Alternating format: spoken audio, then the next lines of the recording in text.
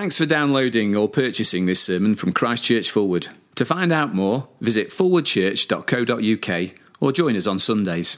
They were on their way up to Jerusalem with Jesus leading the way, and the disciples were astonished, while those who followed were afraid. Again he took the 12 aside and told them what was going to happen to him. "We are going up to Jerusalem," he said, "and the Son of Man will be betrayed to the chief priests and teachers of the law. They will condemn him to death and will hand him over to the Gentiles, who will mock him and spit on him, flog him and kill him. 3 days later he will rise." Then James and John, the sons of Zebedee, came to him. "Teacher," they said, "we want you to do for us whatever we ask." "What do you want me to do for you?" he asked. They replied, "Let one of us sit at your right and the other at your left in your glory." "You don't know what you're asking," Jesus said. "Can you drink the cup I drink or be baptized with the baptism I am baptized with?" "We can," they answered. Jesus said to them, "You will drink the cup I drink and be baptized with the baptism I am baptized with. But to sit at my right or left is not for me to grant. These places belong to those for whom they have been prepared." When the 10 heard about this, they became indignant with James and John. Jesus called them together and said, "You know that those who are regarded as rulers of the Gentiles lord it over them, and their high officials exercise authority over them. Not so with you. Instead, whoever wants to become great among you must be your servant, and whoever wants to be the first must be slave of all. For even the Son of Man did not come to be served, but to serve, and to give his life as a ransom for many." And we're going to look together at that reading from Mark chapter 10, which is on page 1015 of the Church Bibles. It would be a great help if you could turn to that reading again. And let's pray for God's help as we look together at his word.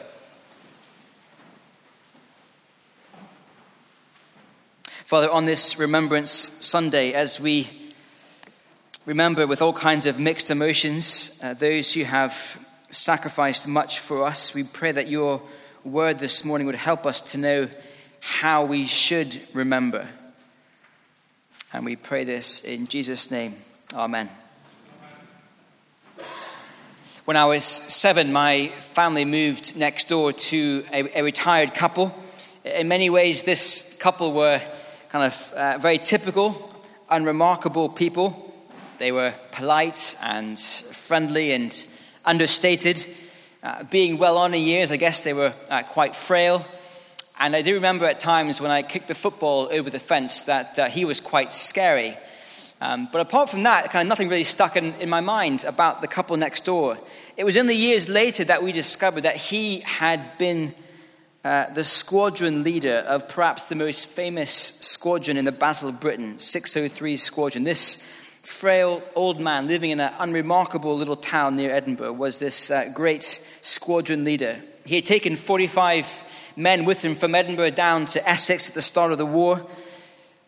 And in the ensuing 6 weeks, this one squadron shot down more than double of any other aircraft from any squadron in that battle. But it was at great cost. My neighbor himself was shot down twice, and twice he got back into a plane and flew again. On the very first day of combat, 3 men were killed from that one squadron. And by the end of the battle, only a third of the men didn't come back up to Edinburgh. The average age of that group, was 22. Today is a day when we remember the actions, the sacrifice of many brave men and women in the course of human conflict. Often ordinary, unremarkable people like my neighbor, yet people who did remarkable things. And on a day like this, it is often hard to know how we should remember, how we should make sense of the friends, family we've lost, of the stories we hear of great sacrifice. Of course, there will be grief at the loss. There may be thankfulness too, there should be, for what has been done for us. Perhaps inspiration at the examples of bravery we hear on a day like this. Lots of ways we should remember. But this morning, as we come to the words of Jesus in Mark 10, can I suggest we find in that reading 3 particular ways that we should remember on a day like this. The first is this: remember what true greatness looks like.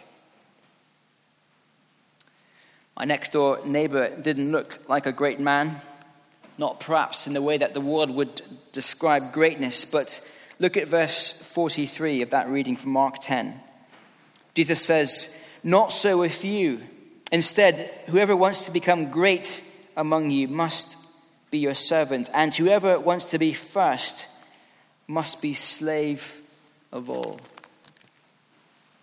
Do you see, according to Jesus, true greatness looks like putting yourself last and serving others first. Many of the young men from 603 Squadron were from wealthy families in Edinburgh. They had jobs in banks and law firms. They were the cream of society. They had enough money to spend their spare time flying as a hobby. And so when the war began and the call came for pilots, they were well prepared to be involved, and they gave up their jobs and their status and their comforts in order to serve. And that, says Jesus, is what true greatness looks like: becoming a servant. The story is told of one of the pilots from 603 Squadron. His name was Ken MacDonald. After his plane was hit, witnesses saw him climb from the cockpit onto the wing, preparing to jump with his parachute to safety. But he realized that the plane was heading towards some houses, so he got back into the cockpit and he steered the stricken plane away from the houses. And in so doing, he went down with the plane and died. That, says Jesus, is what true greatness looks like: serving others in the most costly way. More recently, some of you may have heard the story of Kate Nesbitt, only 20 when she headed out for her first tour in Afghanistan. One day, whilst out on patrol with her group, one of her team was shot through the neck and seriously injured. And under heavy fire, Kate ran some 70 meters across open land to her stricken friend. And during a severe firefight over the next 45 minutes, she attended to his needs. At times, she stood up in open fire to address and set up an IV drip. Her bravery saved the life of her friend. That, says Jesus, is what true greatness looks like: serving others at great personal cost. And I think we need to remember that that is what greatness looks like, because so often in our world today, people think that greatness is found not in serving, but in being served. Look at how Jesus describes the world in his day. It's there in verse 42. Jesus called them together and said, "You know that those who are regarded as rulers of the Gentiles lord it over them, and their high officials exercise authority over them." Do you see how people in that day viewed greatness and authority? They thought greatness was to have power over other people, to push your weight around, to say jump and people jump. It was true then, and it's still true today. The boss who views the office like his little kingdom. The club secretary who does everything they can to control their little patch. The politician who's more worried about power and status than good policy and public service. And sadly, this view of greatness seeps in, I think, even to church, even amongst Christians.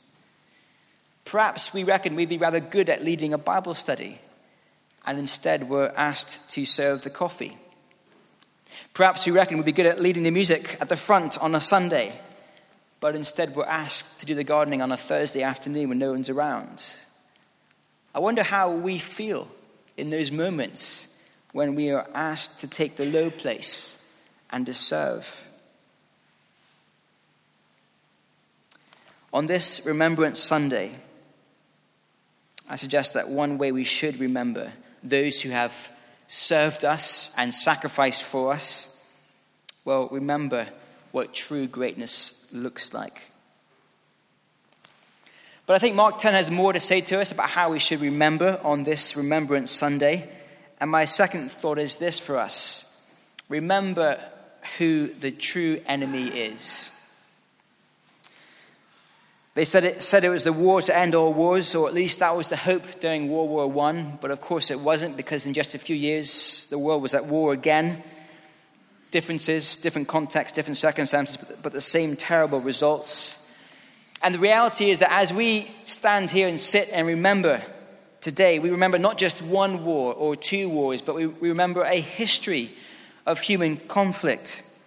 We can't reduce the enemy down to one person or one regime or to one country in one time and space. Why is that? Why is it that conflict is an ever-present reality of human existence? Well, I think Mark 10 shows us a reason. Look at what we see going on with Jesus' followers. Two of them, James and John, come to Jesus with a request, verse 37. They replied, "Let one of us sit at your right and the other at your left in glory." Now, this is a most remarkable pitch. James and John reckon that Jesus is a king coming to establish a glorious kingdom, and they want to be part of the action. They make a pitch to become prime minister and president in this new glorious kingdom, because I reckon they think that is the place of true power and true greatness. And I reckon the other disciples also thought that way as well. Look at verse 41. When the 10 heard about this, they became indignant with James and John.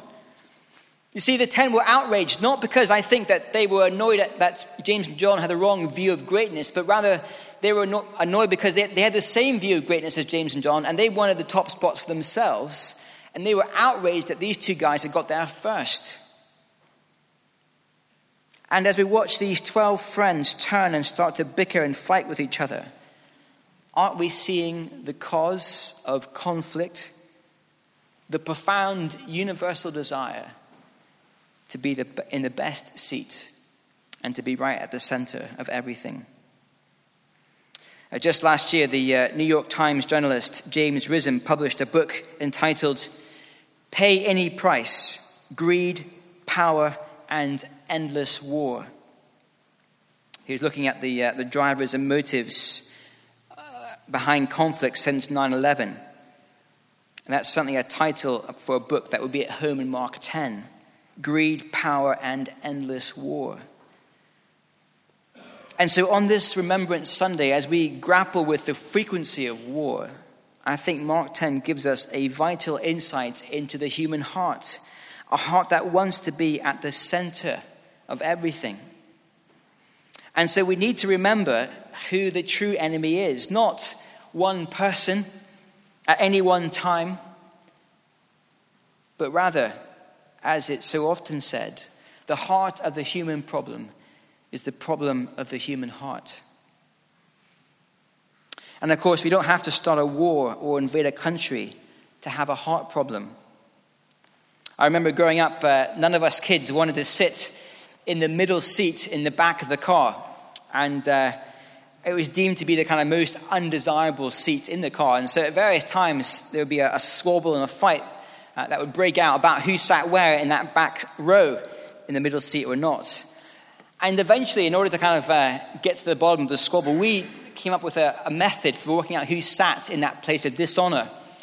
It was the last person to touch the outside of the car as we raced back. And so you can imagine for a number of years, the Scammon boys, whenever we got near the car, it became a manic sprint to get back to the car first. On one particular occasion, I was so desperate to get there first that I just didn't stop. And I smashed into the car, and there's blood everywhere. I had to go to the hospital. I had many stitches put in my forehead. And I don't even think I won. You can imagine what my poor mum was thinking the whole time. Well, look, it's a childish example. But isn't the same desire at work in all of us to put ourselves forward, to get the best spot in life? Now, for most of us, that won't mean running full on into a parked car, or it won't mean doing the James and John grab at power to become the prime minister. But it might mean that we always have to have the last word. Or we push others out of our way to get the promotion. We might see it in the way that we make decisions, thinking of our own needs before others. Or perhaps in the white-hot anger that rises in our hearts when people criticize us. Or in the time and energy we spend maintaining a public image that looks impressive and sorted when actually inside we are a wreck. You see, this attempt to be the center of the world causes great friction and brokenness in our horizontal relationships. But more seriously, it causes great damage to our vertical relationship with God because we are trying the same thing with God as well. Imagine coming home from holiday and you come back to your front door and you discover that the door is ajar, it's open, someone's been into your house while you're away, they've broken in. And I imagine rushing into the house and trying to work out what kind of state the house is in, and you scan the room to see what's been taken. And as you look around, you discover that, well, actually nothing's been taken. But then as you start to look at your possessions and your stuff, you start to notice something strange.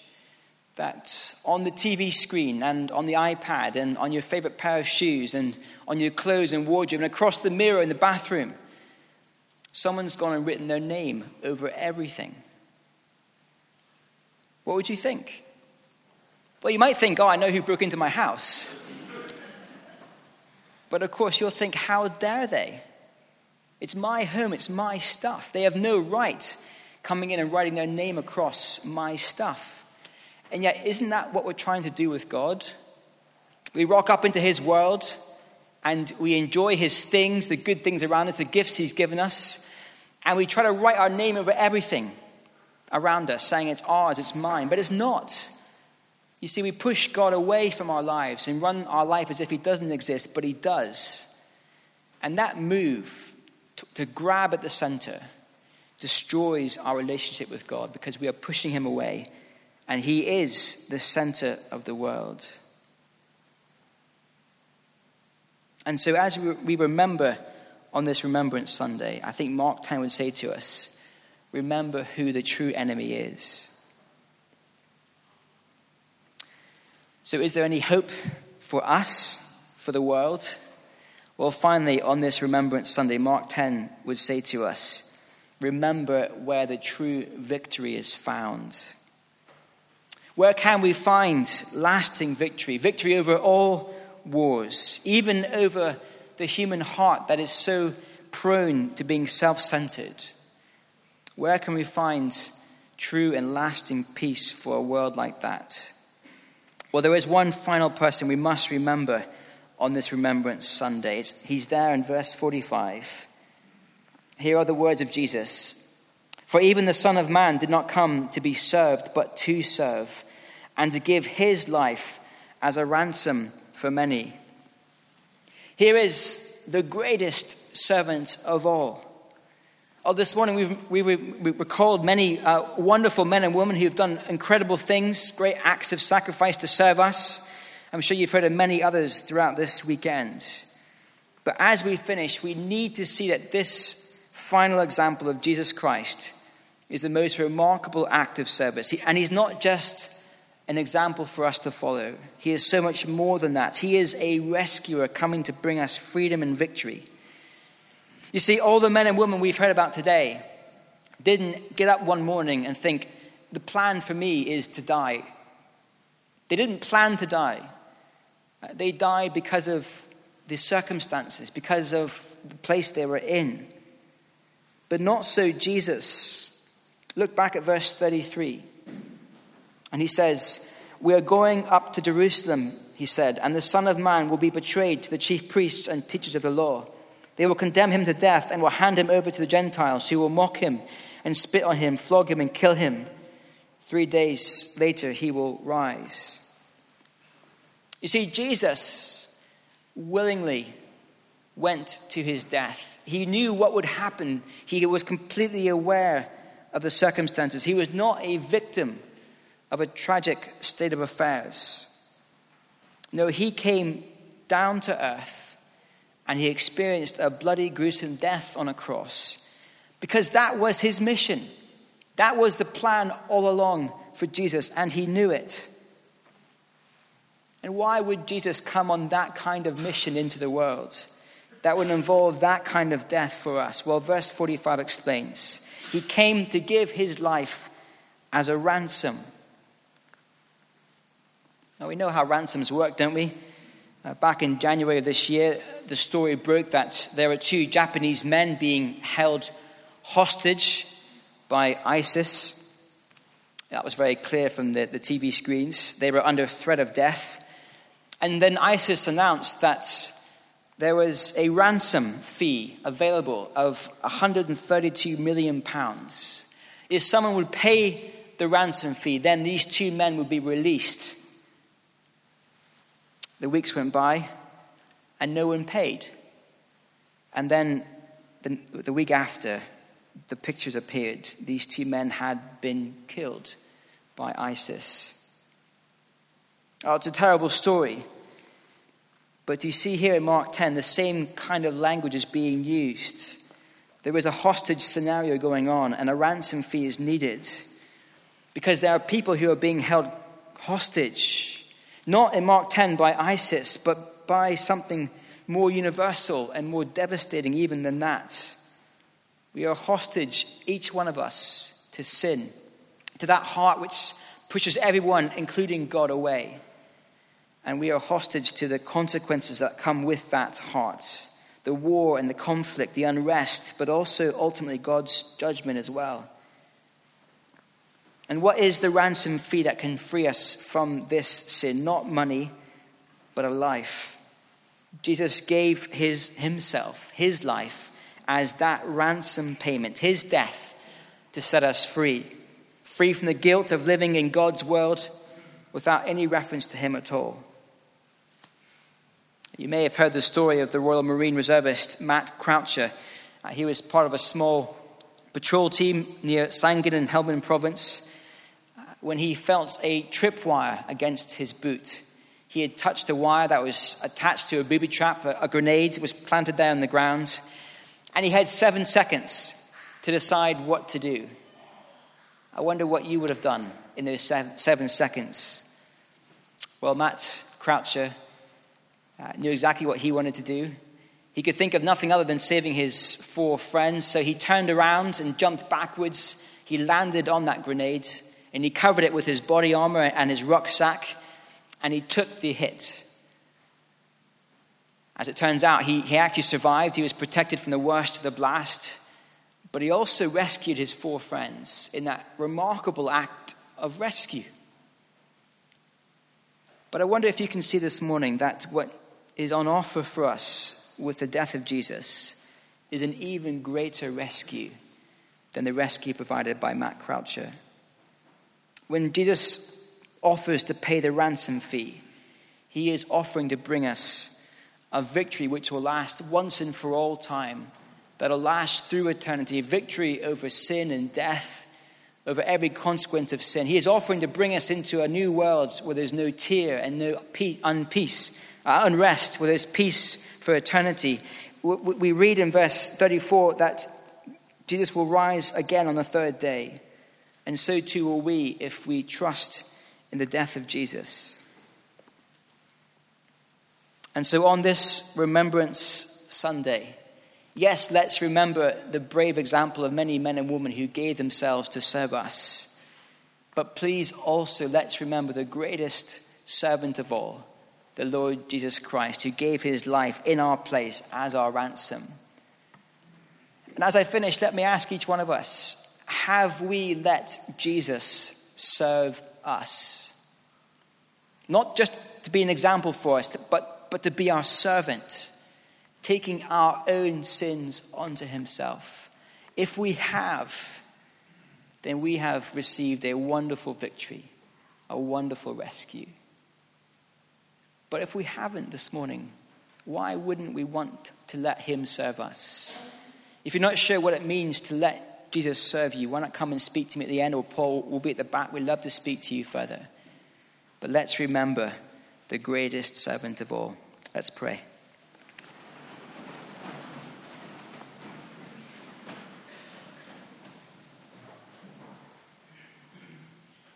Father, on this Remembrance Sunday, we thank you for this reminder of what true greatness looks like. Serving others before our own needs. And Father, we thank you for that greatest act of service ever known in the course of human history, the Lord Jesus giving himself to death to serve us and to redeem us and rescue us. Father, please help us to remember that ultimate sacrifice. And please give us great confidence that because of that sacrifice, we will one day be in a world where there is no pain, no suffering, and no death. In Jesus' name, amen.